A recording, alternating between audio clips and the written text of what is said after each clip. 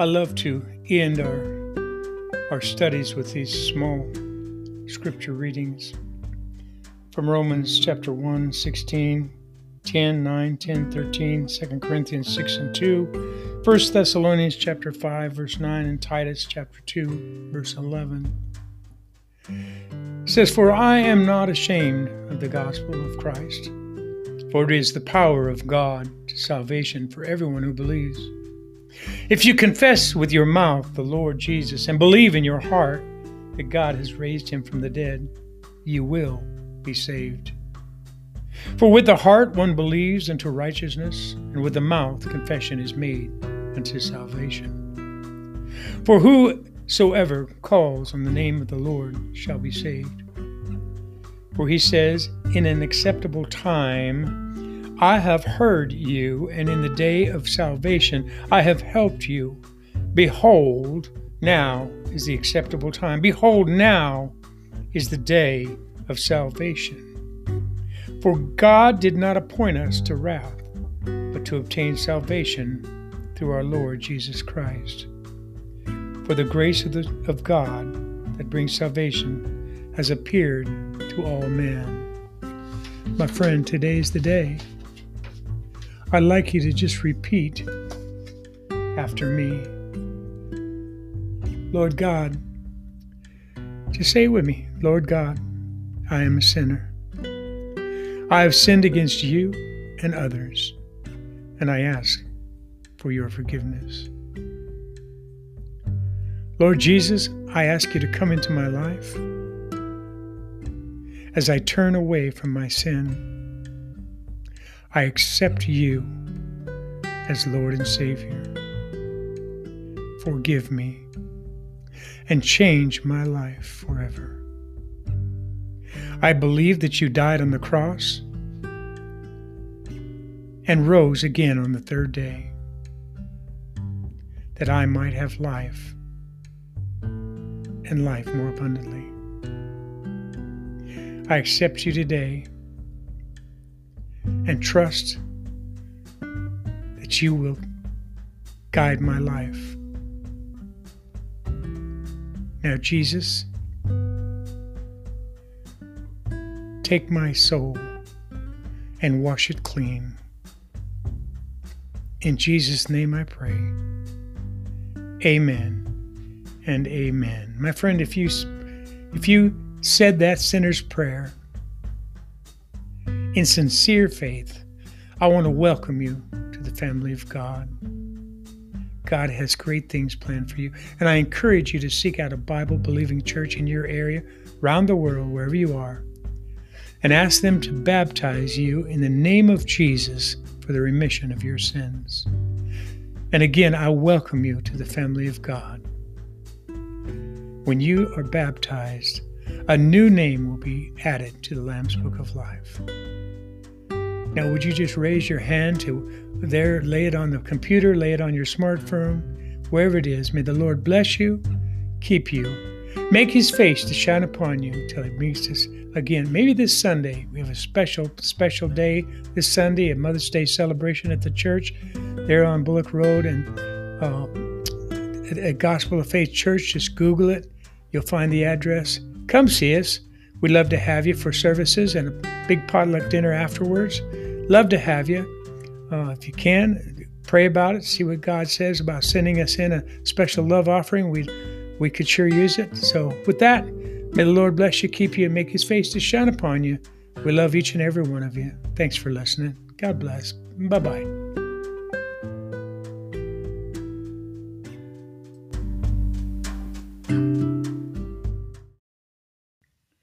Well, here we are, and we're about to finish up First Church, part 22, I believe, of 27 parts. We're about to finish up this wonderful book of Acts. We're in Acts chapter 22, and we'll be in 1 through 3 beginning. If you have your Bibles, open them up to that. Paul is speaking in his defense, saying, "Men and brethren and fathers, hear ye my defense, which I make now unto you." And when they heard that he spake in Hebrew tongue to them, they kept the more silence, And he saith in verse 3, I am verily a man which am a Jew, born of Tarsus, a city in Cilicia, yet brought up in this very city at the feet of Gamaliel, and taught according to the perfect manner of the law of the fathers, and was zealous towards God, as ye all are this day. And I want to review a moment. Paul travels to Jerusalem. We know where we want to go, just don't always know how we are going to get there. The disciples of Tyre learned that church was a family thing, that they should all be in. We too, and we should know in today's world that church is the answer. When our children are going astray, we don't even half the time know where our kids are. Where they should be is in church. They should be in church. Now, Philip, the evangelist, was brought to greater things than just serving widows and orphans. That's what he preached. You see, my friends, it is possible to raise godly children in church, even in today's world. Agabus, the prophet, chains are waiting for Paul in Jerusalem. He prophesies that. Now, I want you to understand that one phase of Paul's ministry was ending.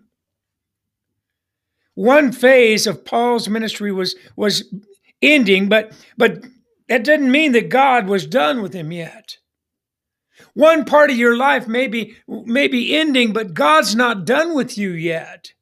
God has plans. He had plans from you from the day that you came into this world. God had a plan for your life. You may have taken some detours because you kind of veered away from God, but God had a plan from the moment you were born. At this point, Paul was taken captive. Paul's last act, I want you to understand, Paul's last act as a free man was to go to church. No one knows what the future holds for us. No one. But God, He knows. And He has a plan for your life. Paul was certainly a man who God had a plan for his life. We can identify Paul by his life teachings. It is possible that the same soldiers that were responsible for the death of Jesus Christ were there to save Paul from this mob. And Paul asked the captain, he says, will you let me speak to this crowd? They said, sure, why not? So this is Paul's defense. It's a personal defense. No one else can defend your faith but you. No one else can defend your belief in Jesus Christ but you. And no one can do it for you. I wonder today, do you understand what you believe and why? Paul's defense centers around his conversion experience. That should be your center point. When, where, and how. I do not feel that Paul is looking to defend himself as much as he's looking to another opportunity to witness about Jesus Christ. In the Hebrew tongue, Paul could have spoken Greek, which was the common language of the day. The majority of the Jews below would have understood him. But he chose to speak in Hebrew, identifying himself as one of the Jewish people. Not only speaking Hebrew, but telling them that he was raised in Jerusalem. He was saying, this is my hometown. This is where I came from. I was taught by Gamaliel, one of the most reverend teachers of the law of Moses. He was saying, I know the law just like you do. I was even zealous towards God. I know the anger that you are feeling right now, he said, because I've felt it too. People are more likely to listen to you when you identify with them, right? Search for those commonalities in people. Continuing. In Acts chapter 22, verse 10 through 16. Acts 22, 10 through 16. And I said, what shall I do, Lord? How many times in your lifetime have you looked up to heaven and have said to Jesus, what shall I do? What shall I do, Lord? There's that key word. Many of us get down and say, oh, what should I do? How will I pay this bill? My child is sick. What should I do, doctor? But how many times have we said to Jesus Christ? How many times have we called upon the Most High God and said, what shall I do, Lord? That identifies, first of all, that we're calling upon the Lord of Lords and the King of Kings. And the Lord said unto me, arise and go into Damascus. And there it shall be told to thee of all things which are appointed and for thee and to do. Now, there's several things in there that we need to talk about. First off, we need to call upon the Lord. Too many times people call on alcohol or drugs to find out what to do. Amen? Many times that's who we call on. Or we call on our best friend, or we call upon the lady down the street. When are we going to learn that God needs to be the first call, not the last? Not the call of desperation, but the first call. And he said, arise and go here, and ye shall find what is appointed to thee to do. In verse 12, and one Ananias, a devout man according to the law, having a good report of all Jews which dwelt there, came unto me and stood and said unto me, Brother Saul, receive thy sight.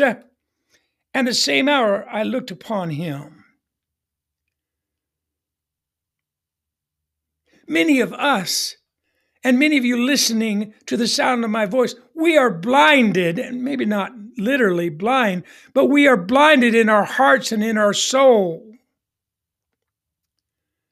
And when you call upon the Lord, because you're blinded in sin, when you call upon the Lord, God will tell you what you need to do to receive your spiritual sight. Somebody lift your hands to heaven and shout amen. And ye shall receive your spiritual sight. Hallelujah. Hallelujah. Whoo, I'm telling you this morning, you shall receive your sight. Hallelujah. Praise Jesus. Verse 13, came unto me and stood and said unto me, Brother Saul, receive thy sight. And the same hour I looked upon him, glory to God. And he said, the God of our fathers hath chosen thee, and thou shouldest know his will, and see the just one, the shouldest hear the voice of his mouth, and shouldest hear the voice of his mouth. Glory to God. Sometimes my tongue just gets over my eye tooth and I can't see what I'm saying. Praise Jesus. Verse 15, for thou shalt be his witness unto all men, that's mankind, of what thou hast seen and what thou hast heard. And thou, in verse 16, and now why tarriest thou? Arise and be baptized and wash away thy sins, calling on the name of the Lord. Praise Jesus. Now, Paul relates his conversion experience. If you want to witness, my friends, if you want to witness, you hear Pastor say it all the time, we need to be witnesses for the Lord in these end times. We are called in the book of Acts to be witnesses. Paul relates his conversion experience. That's witnessing for Christ. Are you listening to me? Paul relates his conversion experience. What is that? That is witnessing for the Lord. You do not have to be a televangelist. You do not have to be a great biblical theologian to witness for Christ. Paul simply relates his conversion experience to those around him. How were you converted to Jesus? How did you become a Christian for Jesus? What made you go from what you were to what you are, loving the Lord? Amen. That's all it is. You just need to tell someone why you love the Lord. Glory to God. Paul sees the bright light and he hears the voice.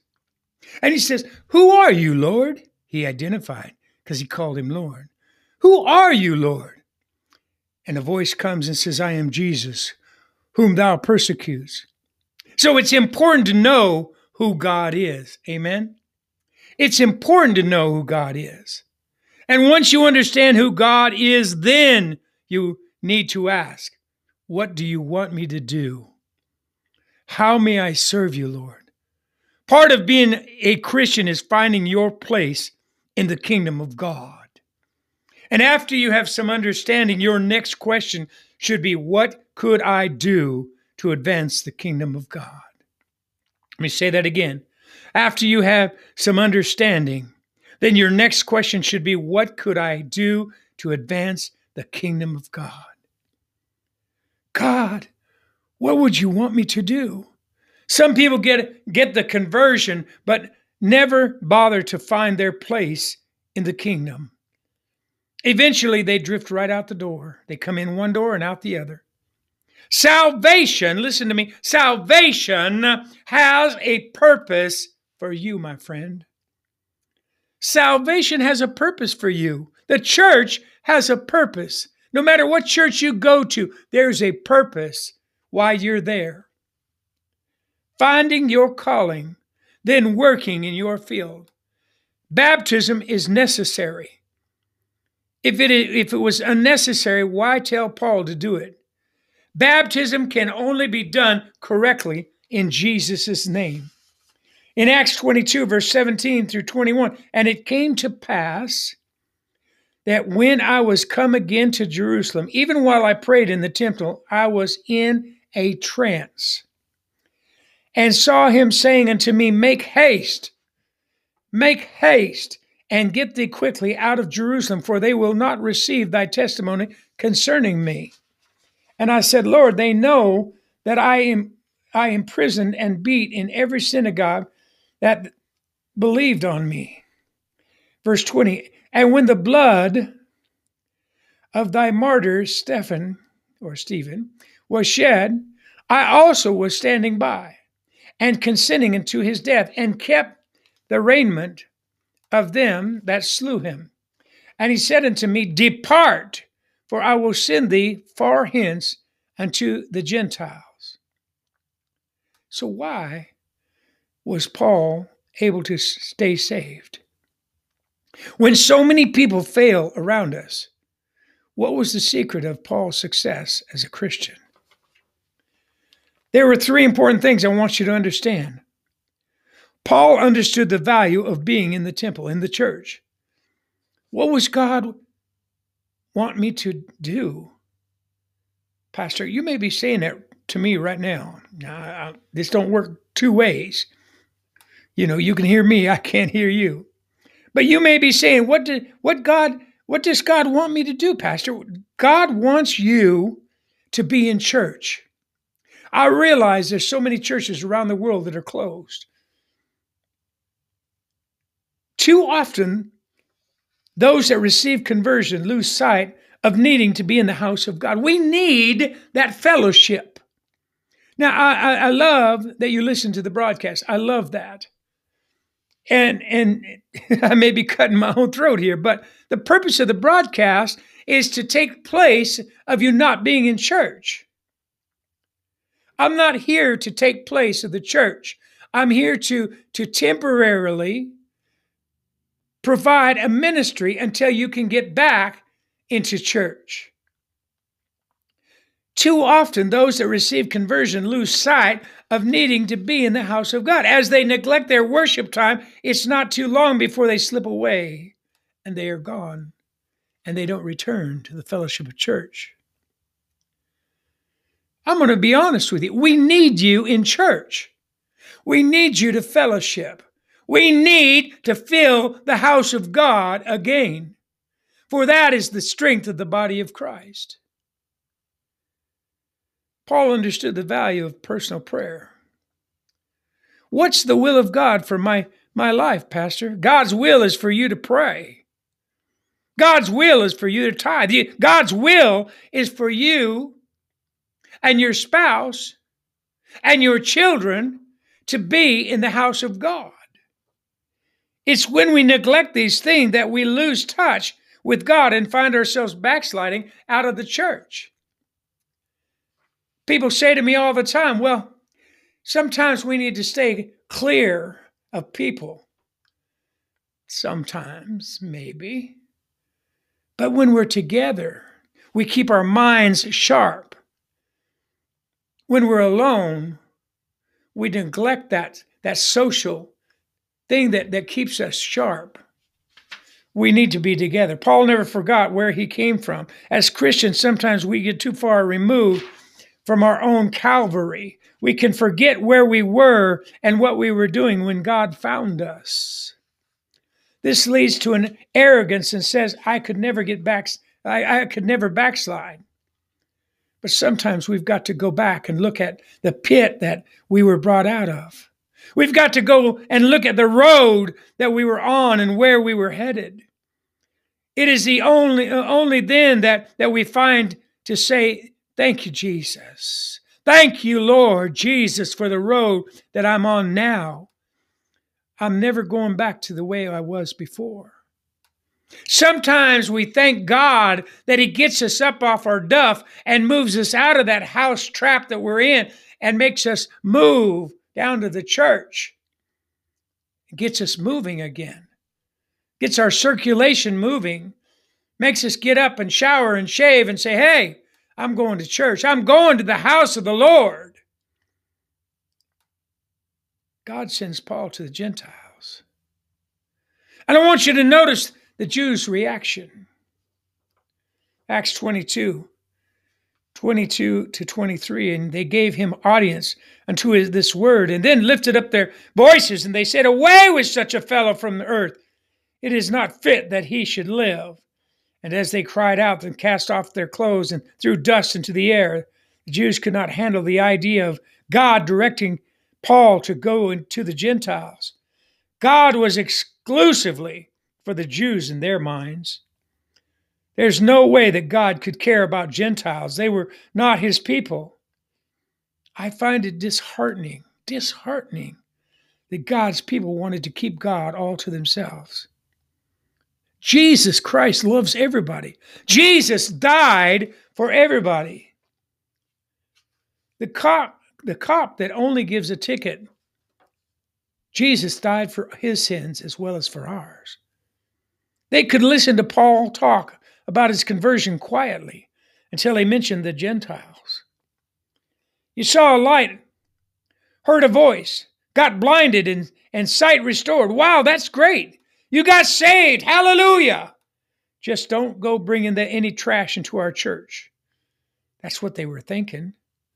Remember from chapter 21, they accused Paul of bringing a man from Ephesus into the temple. That was what had started that whole uproar. Now, this is going to be a short one today. But in conclusion of Paul's defense, Acts 22, 24 through 30, the chief captain commanded him to be brought into the castle and bade that he should be examined and scourged, that he might know wherefore they cried so against him.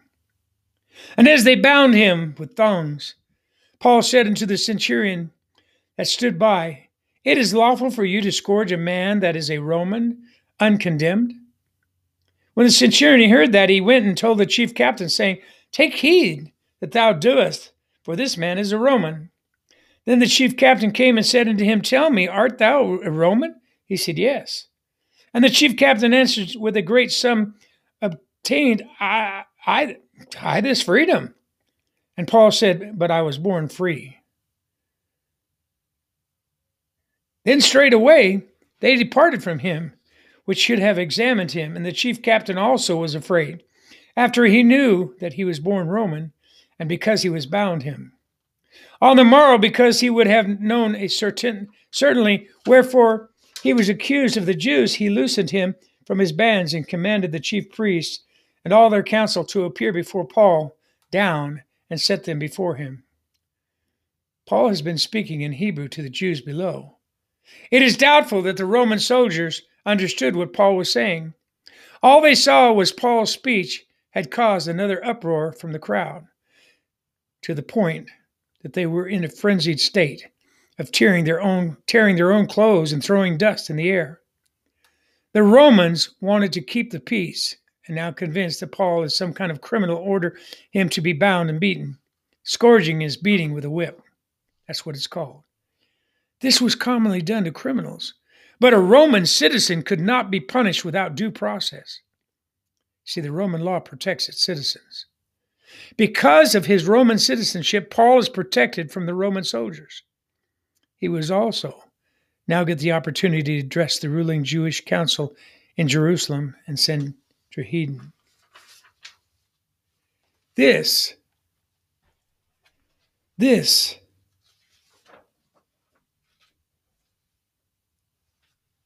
comes under the sign of redemption. I know today's was short,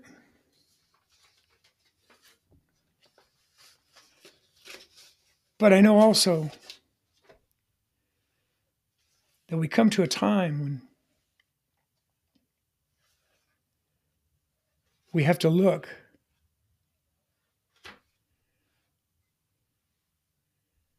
at Paul and what's coming for Paul. I want to close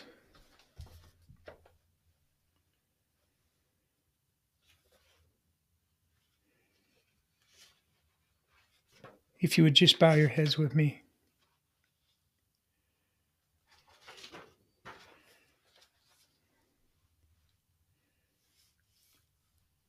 You know, it says now in 1 Corinthians chapter 15, now if Christ be preached that he has been raised from the dead, do some among you say that there is no resurrection of the dead? But if there is no resurrection of the dead, then Christ is not risen. And if Christ not risen, then our preaching is empty, and our faith is also empty. And if Christ is not risen, your faith is futile.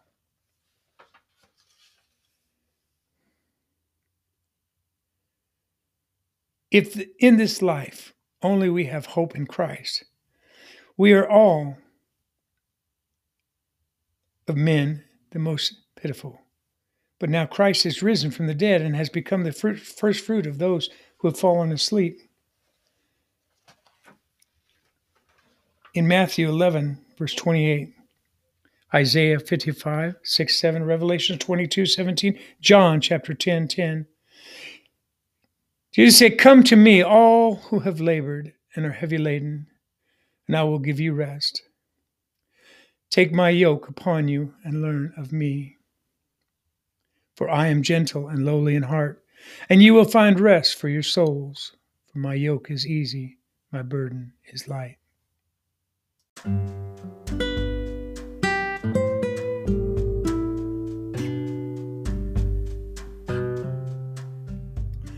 I love to end our studies with these small scripture readings from Romans chapter 1, 16, 10, 9, 10, 13, 2 Corinthians 6 and 2, 1 Thessalonians chapter 5, verse 9, and Titus chapter 2, verse 11. It says, "For I am not ashamed of the gospel of Christ, for it is the power of God to salvation for everyone who believes. If you confess with your mouth the Lord Jesus and believe in your heart that God has raised him from the dead, you will be saved. For with the heart one believes unto righteousness, and with the mouth confession is made unto salvation. For whosoever calls on the name of the Lord shall be saved. For he says, in an acceptable time I have heard you, and in the day of salvation I have helped you. Behold, now is the acceptable time. Behold, now is the day of salvation. For God did not appoint us to wrath, but to obtain salvation through our Lord Jesus Christ. For the grace of God that brings salvation has appeared to all men." My friend, today's the day. I'd like you to just repeat after me. Lord God, just say it with me. Lord God, I am a sinner. I have sinned against you and others, and I ask for your forgiveness. Lord Jesus, I ask you to come into my life as I turn away from my sin. I accept you as Lord and Savior. Forgive me and change my life forever. I believe that you died on the cross and rose again on the third day, that I might have life and life more abundantly. I accept you today and trust that you will guide my life. Now, Jesus, take my soul and wash it clean. In Jesus' name I pray. Amen and amen. My friend, if you said that sinner's prayer in sincere faith, I want to welcome you to the family of God. God has great things planned for you, and I encourage you to seek out a Bible-believing church in your area, around the world, wherever you are, and ask them to baptize you in the name of Jesus for the remission of your sins. And again, I welcome you to the family of God. When you are baptized, a new name will be added to the Lamb's Book of Life. Now, would you just raise your hand to there, lay it on the computer, lay it on your smartphone, wherever it is. May the Lord bless you, keep you, make his face to shine upon you until he meets us again. Maybe this Sunday, we have a special day this Sunday, a Mother's Day celebration at the church there on Bullock Road, and at Gospel of Faith Church. Just Google it. You'll find the address. Come see us. We'd love to have you for services and a big potluck dinner afterwards. Love to have you. If you can, pray about it. See what God says about sending us in a special love offering. We could sure use it. So with that, may the Lord bless you, keep you, and make his face to shine upon you. We love each and every one of you. Thanks for listening. God bless. Bye-bye.